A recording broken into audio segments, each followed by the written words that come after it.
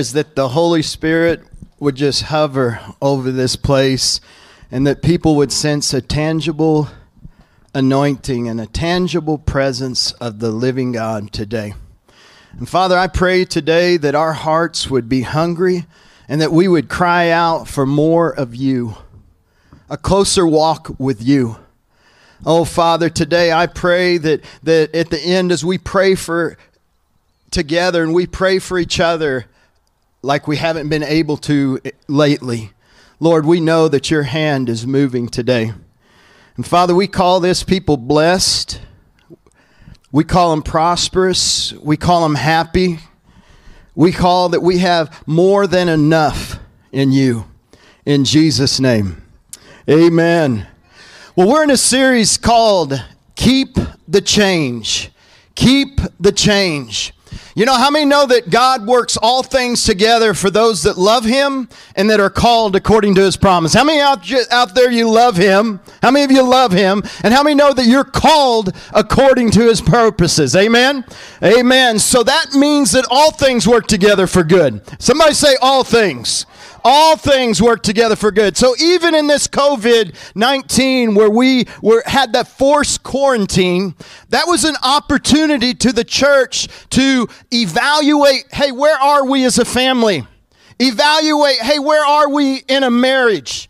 To evaluate, hey, where are we in relationship from father to son and mother to daughter and mother to son? And I've heard people say that some things begin to come up in their life that they didn't know was there in their marriage or with their kids or because we were forced to be together and things begin to come up. And people said, man, my marriage is better. My relationship with my kids are better. Things are so much better. Somebody say what the devil sent for bad, God turned it to good. Amen? So what I want to challenge you guys is we want to, say it with me, keep the change. Say, keep the change. We want to keep the change. And so while we had this forced quarantine, we realized that job and wealth and careers and degrees, that nothing else really matters, but we were forced to look at what matters most. I want to pose that question today. What matters most? And what I believe that we found out, and we're going to keep this change, is the best use of life is love and relationships. Love and relationships are the most important part of our lives.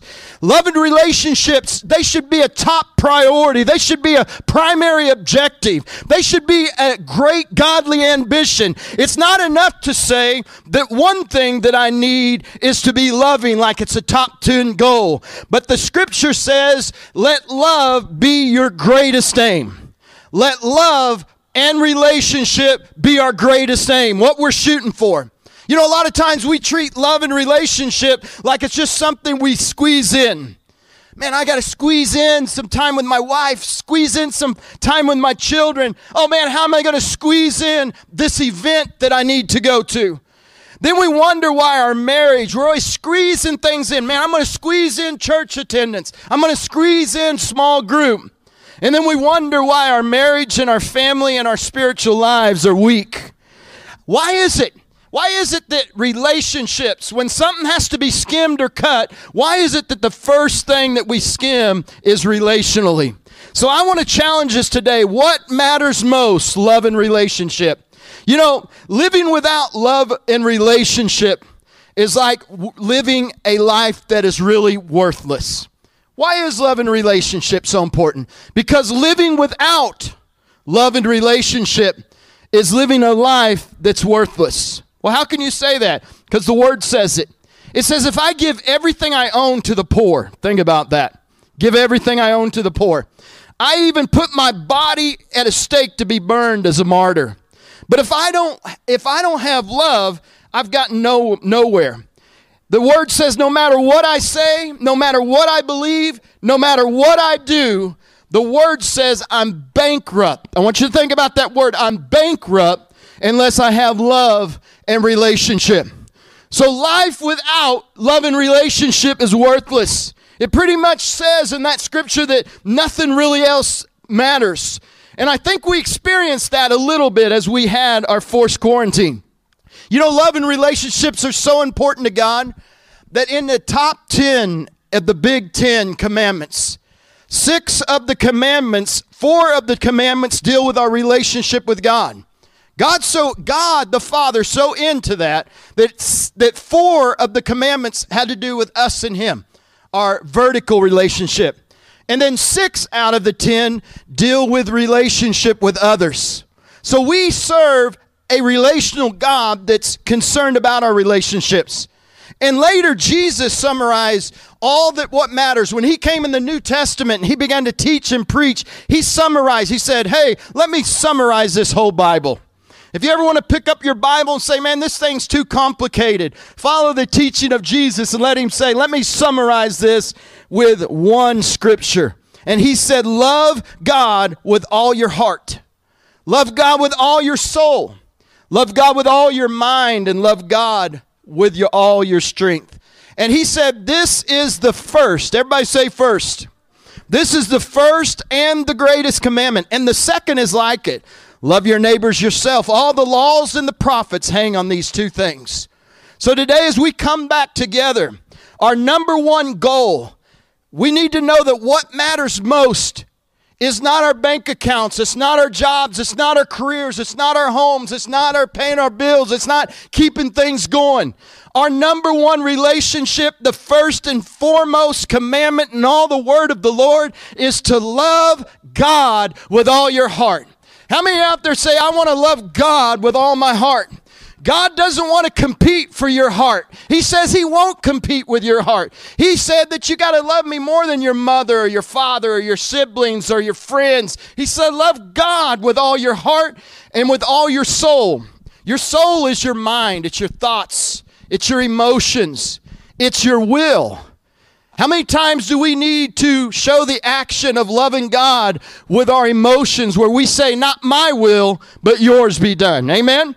That's an action of loving God with all of our heart, soul, mind, and then we love Him with our strength, and that's with our actions. So we see that we're to love God with all of our heart, and number 2, we're to love others. And Jesus said this is what matters most. So as we keep the change, we want to know that love and relationships are what matters most. You know, I was blessed to grow up with good, rich relationships. I wasn't bankrupt. I was very rich in relationships. I had a mom and dad that loved me. I had a mom and dad that showed a good example to me. I had a mom and dad that would pray with me. I had a mom and dad that would show me Scripture and talk to me about Scripture. I had a dad who said, my dad was a farmer. In fact, in the 70s, he was Farmer of the Year in all of Missouri. He was a great farmer. We had a big farm, lots of cattle. We had a big farm. But my dad, say it rained for 3 days in the week. And it rained Thursday, Friday, Saturday. When it came to Sunday, when all the farmers who were like, man, I got to get out and plant crops. I got to get out and do, make a living for my family. My dad say, I'm going to love God. My dad said, I'm going to love God with all my heart, soul, mind, and action. And my dad would refuse to farm on Sunday. He would refuse. It didn't matter if it rained all week and they waited for the ground to dry and all the farmers like, man, this is our window to get the crops in. My dad always put God first and foremost. I grew up rich in legacy. I grew up with grandparents that loved me. I grew up with, after school, me and my buddies in football, we'd run up to Granddad's before Friday night football, and Granddad would make hamburgers for all of us. I grew up playing skip-bo and having fun with my granny. I grew up when I would make wrong decisions and do things that weren't really Christ-like or Christian or whatever. I would go into my granny and I would talk to her, and I always had people that was rich in relationships. My uncle would take me to Saturday morning prayer breakfast. When I got suspended 21 days from school for, I better not tell you why. I had a 21-day out-of-school suspension because I was kind of away from the Lord for a while. I was so rich in relationships that me and my buddy Ted, who we decided that we would be crazy with and got suspended out of school with. My dad and mom were like compassionate and understanding. When I went to my friend Ted's house, his dad, Lloyd, said, "Boys, out to the shed." I got a whipping from my best friend's dad. I was rich in relationships. I had plenty of people that cared about me. I remember one time I had drank too much and was driving over 80 miles an hour, and a highway patrolman pulled me over. Pretty drunk. Highway patrolman pulled me over, and he said, "Brian, you got so much going for you. You got a family. You know about God. You got all this." He gave me one of those live talks. And then when I got back, when he got done with that, he said, "Let the girl drive." And he let me off that time. But I was rich in relationships. I was rich with people that loved me. Guys, we need to put a premium on relationships. We need to make our kids where they can say, "I'm rich in relationships." We need to say where a wife can say, "Man, I'm rich in my marriage." We need to be rich in our relationships. The reason for that is because relationships last forever. Relationships last forever. Number one, it's worthless without them. And number two, relationships last forever. The Bible says, "And now these three things remain," or they continue forever. You know, the only thing that continues is faith, hope, and love. But the Bible says in Corinthians, it says, "But the greatest of these is love." Love and relationships. Listen to this. Love and relationships is what made an eternal. Everybody say eternal. An eternal difference in me. We're talking about love and relationships last forever. They make an eternal difference. It'll last forever. Even in that, when I began to think back, I was so rich in those kind of relationships as well. I want you to think about those things that you think aren't a big deal, and I want you to know how big of a deal they are.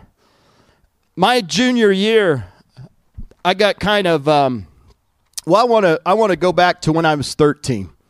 When I was 13, I was mowing the churchyard at a Methodist church, and while I was out there mowing, it's like I went, like I wasn't there. I don't know how, I hate to use this word, but almost like a trance. I wasn't there. And all I could do is I started getting a heart. I just kept looking at the church building. I kept getting a heart for the church building. And then something was birthed in me to want to be a preacher when I was out there mowing a yard. So at 12, 13 years old, I went in and told my Methodist pastor. That guy took me under his wing and helped me write 2 sermons when I was 13 and 14 years old and put me in front of people to preach them. What he did is that influence that he had in his life, it made an eternal difference. It's one of the reasons I'm here today. I want us to think about, with love and relationships, that some of the little things we don't think much about are huge. Just sharing that with that pastor. Here's another thing. I got off when I was, I stayed true to the Lord through sophomore in high school. And then I didn't have the backbone because I was ribbed and ridiculed so hard for being a Christian that I just kind of went the opposite way. But when I made that opposite way, think about this. There was a family named Laura and Brady. Laura and Brady opened their house up every Thursday, Friday, and Saturday night. Because they said, man, there needs to be a place that youth can go so their only option isn't the parties or the places where they get into trouble. And so they took their garage and finished it out, and they put ping pong tables in it, put dart boards in. Every week took their own money, and they put food out, and they just opened their home, and it got known in that community that you could go to Lauren Brady's house. Some of us would get slapped silly drunk because we weren't living for the Lord. In fact, we would do that so much because when you got there, they showed you so much love and they didn't judge you. But when you say, Brian, what changed you to become a Christian? What changed you to be become Christ-like or follow your purpose in life. It wasn't a Sunday sermon. It wasn't a Sunday going to church. What changed me was Laura and Brady Parker and them opening up their home and taking me back in the back room and spending hours talking to me and then introducing prayer to me. Brothers and sisters, you are God's army. You are God's army of compassion. You are God's army. Don't look to the church to win the world. You are the church. Church isn't something we go to. Church is something we are. When we're outside of these walls, we are His hands. We are His feet.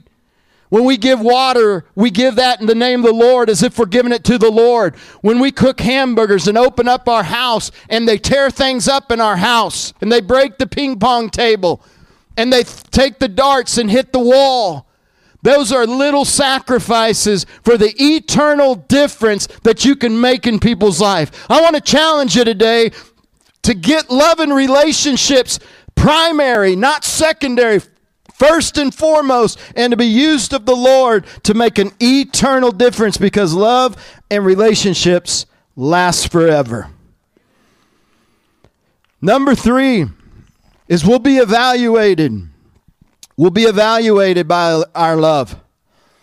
You know, there's something I want to make clear to you of being a student of the Word, because I know some of you need me to be a student of the Word because you haven't been to school and you maybe don't have time to put all the time in reading and studying and being trained in that. So when I stand up here, I realize that I've got to show people the best of my ability what the Word says.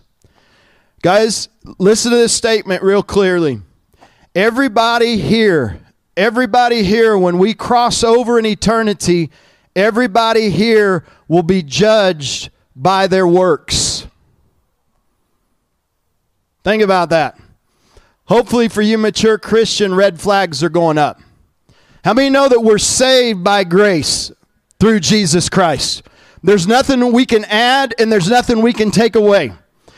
There's a great exchange where Jesus took my sin and gave me His righteousness. That's a great exchange. Jesus fulfilled all the law so that my belief in Him, I'm justified and at peace with God because Jesus has fulfilled it. And my salvation is 100% only in the grace, mercy, and love of Jesus Christ. Can anybody say amen to that? But the Bible's very clear that the book of life, that's what our names are written in when we accept Jesus. But it also talks about books, plural, that are open. And the books that are open, here's what happens. As Christians, we make it to heaven because of faith in the Lord Jesus Christ. Everybody with me on that? But in heaven, you're rewarded for the works that you did. In heaven, you're rewarded for the works that you give. It could be monetary giving. It could be a giving of time. It could be opening up your house. I'm challenging you today to make your life count for an eternal difference. Because as a pastor, I'm telling you that we will all stand before the judgment seat of Christ and will give an account. The judgment seat of Christ is the one that Christians go to. We made it to heaven, but now we're rewarded for the works that we did. How many want to receive the rewards of the heaven? Amen. So you might say, and then in hell, people are punished by the works that they did. So everybody's going to be judged. You'll either be rewarded in heaven for the works that you did, or you'll be punished in hell for the works that you did. I can prove it in Scripture that an Adolf Hitler and a Stalin is going to have a more severe judgment than people that maybe didn't kill millions of people, but yet they still weren't Christian. There's different degrees even in hell. Jesus said when He talked to a city, He said, it'll be a lot less tolerable for Sodom and Gomorrah than for you in the day of judgment. There's several scriptures that show that there's different extremes. But I don't know. I'll tell you what, I don't want to play around with an extreme. How many would say, I don't even want to think about hell, I want to think about heaven? Amen? But in heaven, you need to know these things. And if I'm going to preach the full gospel to people, we got to talk about hell and we got to talk about heaven. How many say I'm missing hell and making heaven? Then we put our faith in Jesus Christ, but we still will be rewarded for our works. So you're like, well, what are those works? Matthew chapter 25, we're talking about three things. Love and relationships, one, are worthless. Our life is worthless without them. Number two, love and relationships. We're saying that when we have love and relationships, it lasts forever. And number three is we're evaluated by our love. One of the greatest ways that God measures spirituality is by the quality of our relationships. It's not what your bank account says. Let's talk about our successful career or our hobbies. No, there'll be a review on how we treated each other and what we did with our life. The Bible says in Matthew 25, 34 through 46. I want to encourage you to read that later. But Jesus said, I was hungry and you fed me. How can I love in relationships?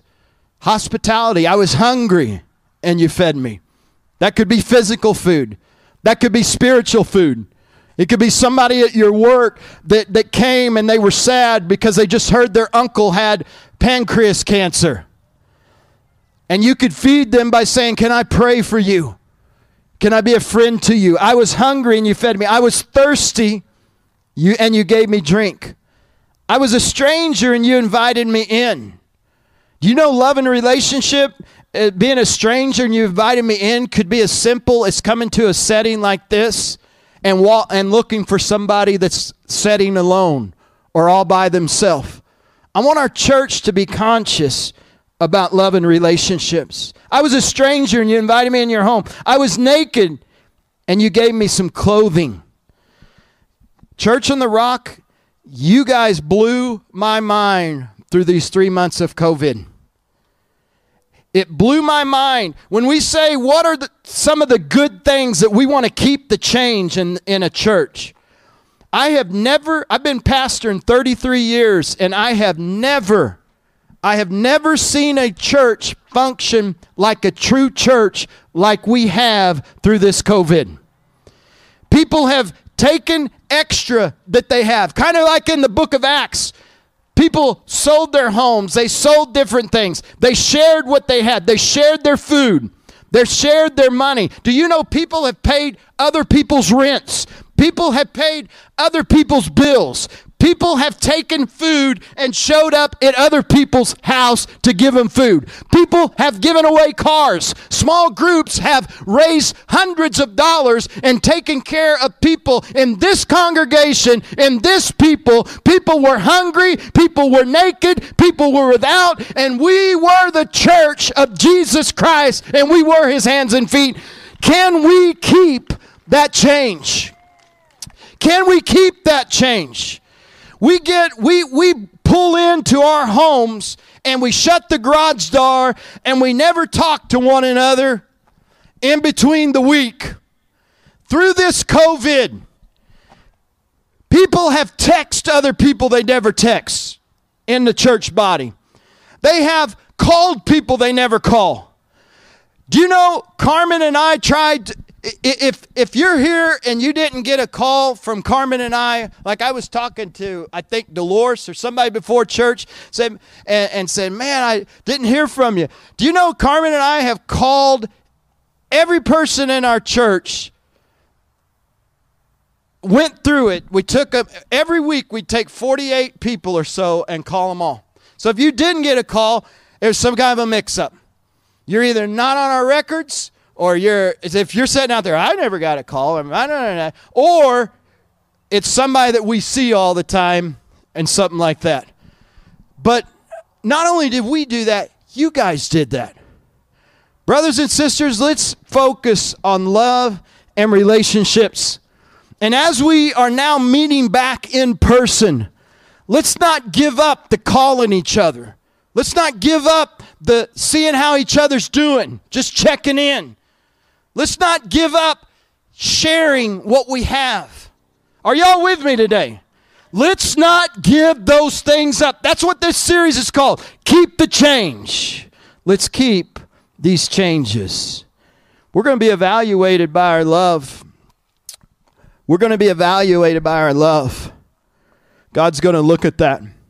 God's given us time here on earth to practice loving each other in the household of faith. That's why He wants us to be regular in close fellowship with other believers, because we get to operate that skill of loving each other. Love can't be learned in isolation. It's learned in relationship. Love's learned about being around irritating, imperfect, frustrating people. Josh said something last week that I don't want us to forget. He said, friendship is not a synonym of community. Friendship is not a synonym of community. A synonym of community is proximity. The kind of community.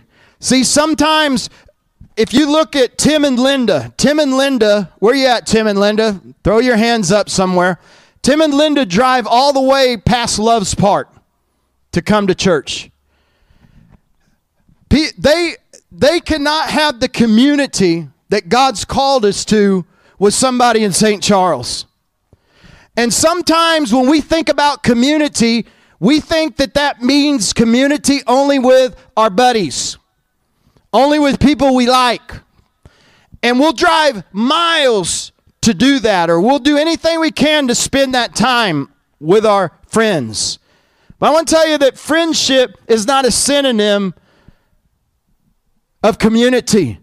Proximity is. The kind of love-based community that God wants us to walk in as a church. What are you doing, Pastor Brian Day? I'm trying to sow a seed in this church heart, because I want us to be a church of community. The kind of community that is God-based is proximity. Because the kind of community where you just pop over to somebody's house because you're 10 minutes away, where you can take eggs to somebody that needs something to finish their recipe, or a mother's frazzled and they need somebody to watch the two kids. Is that not what a family's about and community's about? So it's about proximity. I want to challenge the church to draw a line around where you live and find out the people that live in that area. You can even call the church. Find the people that live in that area that's close in proximity to you, and begin to try to find relationships and community with those people. It's beautiful when the old are mixed with the young. It's very scriptural. It's beautiful when we have to be around somebody that irritates the crud out of you. It's good for us. It's good for us. It's good for us to learn how to adapt and be with the guy that takes over every room that he's at and just ruins the whole conversation. To navigate through that kind of stuff. Somebody say it's good for us. It's good for us. So I want to challenge this church to start practicing love and relationship with each other, with the household of faith. Draw a circle around the area you live in and begin to step out in that. You know, one bad thing about me being up here, I have no idea how long I've been preaching today. There's usually a sign on the back door that says, you got to be done in 30 minutes. Has it been 30 minutes? Let me read the sign just a second. Yeah. You know, this is our first time back. Carmen,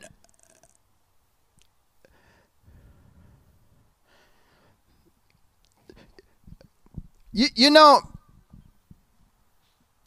church families and being in community, you always have problems. I want to get a little bit raw and just personal. We always have problems just like personal families do. And how many know that just like a personal family takes strong commitment to stay committed to it, how many know that it takes a strong commitment to stay committed to your church family? Anybody out there say amen? You know, right now, there is so much political division. And I think I'm safe to say that our nation is divided. There's a great divide in our nation. And it's been burdening me. It's been a burden on my heart. And we have to be, as a church, we have to be like, we're in this world, but we're not of this world. Anybody out there say amen? Can you all hear me clear in the back? We're in this world, but we're not of this world. Well, a lot of people that go to church don't know that yet. So they're in this world, and then they bring in this world into the church world. You all with me? We're not supposed to be of this world, and people that are of this world outside of these church walls, sometimes they try to bring of this world inside the church walls. We're not going to have any of that. We're not left and we're not right. We're heavenly. We're not left and we're not right. We're heavenly. We have a commandment that's far greater than left and far greater than right. And when we come together, there's three things that's been bothering me as a leader of this church. Is one, I see immature people that can't even talk to each other because we draw lines and we can't even have a discussion with each other.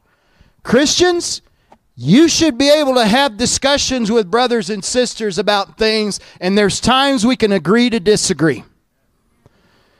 You know, even at this church, because I'm getting a lot of what people are thinking.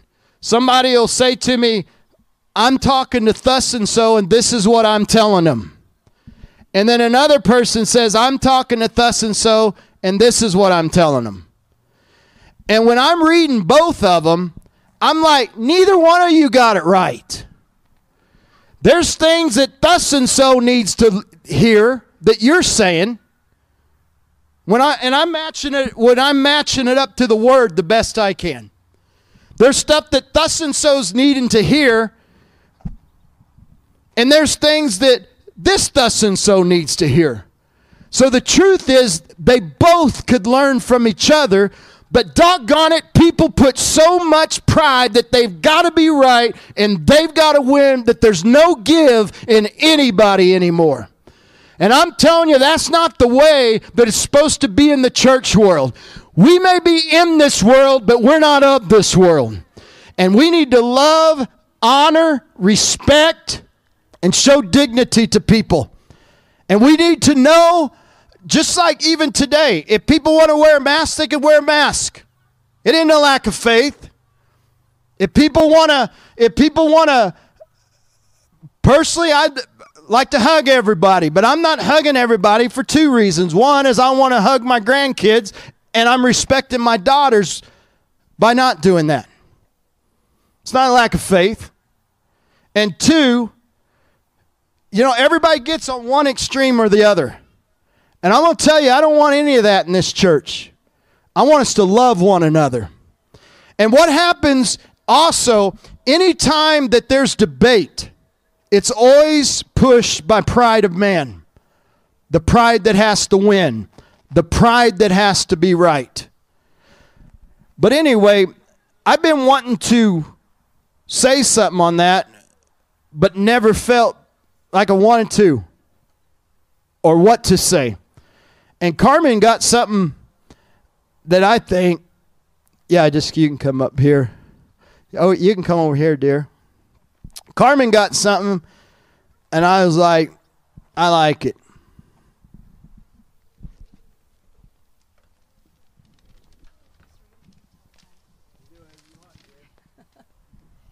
We've had, especially our a lot of people say you need to have a stand. You need to know what you need to say. You need to know how you feel. And so we were praying, and I was praying, and I was asking God, I don't want to listen to what this person says how I should feel, and I don't want to know what this person thinks how I should feel. God, I want to know, how do you want us to feel? So as I was walking and praying, God gave this to me, I feel like God gave this to me. And so I wrote it down, and we wanted to read it to you today. This is how Pastor Brian and I feel, and it was like what we would like Church on the Rock to be. We support our young people who passionately pursue change for their fellow humans. I'm going to try to read this without crying. We support our older people who have seen and know what it means to bring change to a nation, and who pray for beauty to come from these ashes. We support our Black brothers and sisters who for generation after generations have prayed for equality to become a reality for their children and for their children's children. We support our police officers who serve their communities in love, risking their lives daily to protect and keep peace for those around them. We do not support the left or the right, but we support the one who is above, the author and the finisher of our faith. We support the one who said, submit to one another in love, not preferring ourselves over one another, but to lay down our lives for our brothers and our sisters. We support the one who said, above all else, love the Lord your God and love your neighbor as you love yourself. We support the one who says, if there be any way, live peaceably with all mankind.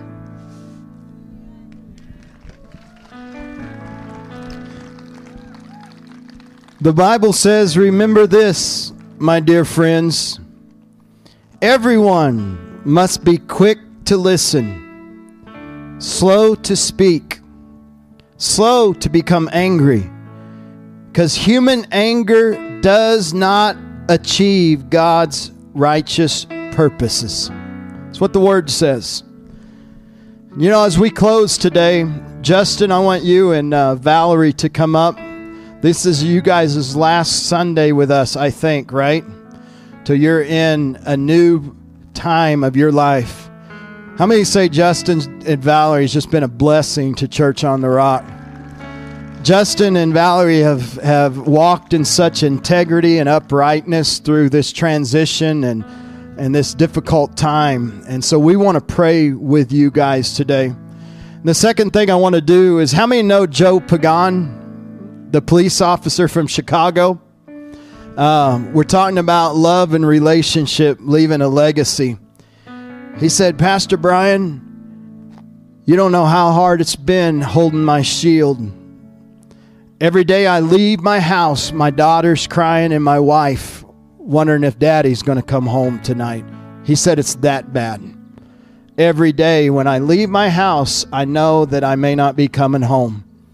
He says, when I hold my shield and people are beating my shield and spitting on me and yelling curses at me as a police officer, he said, I reach out to him and I talk to him about the compassion of Jesus. And I reach out and I try to build bridges with him. And he said, I remember something that my mom told me. If I can find it, starting to get bright up here.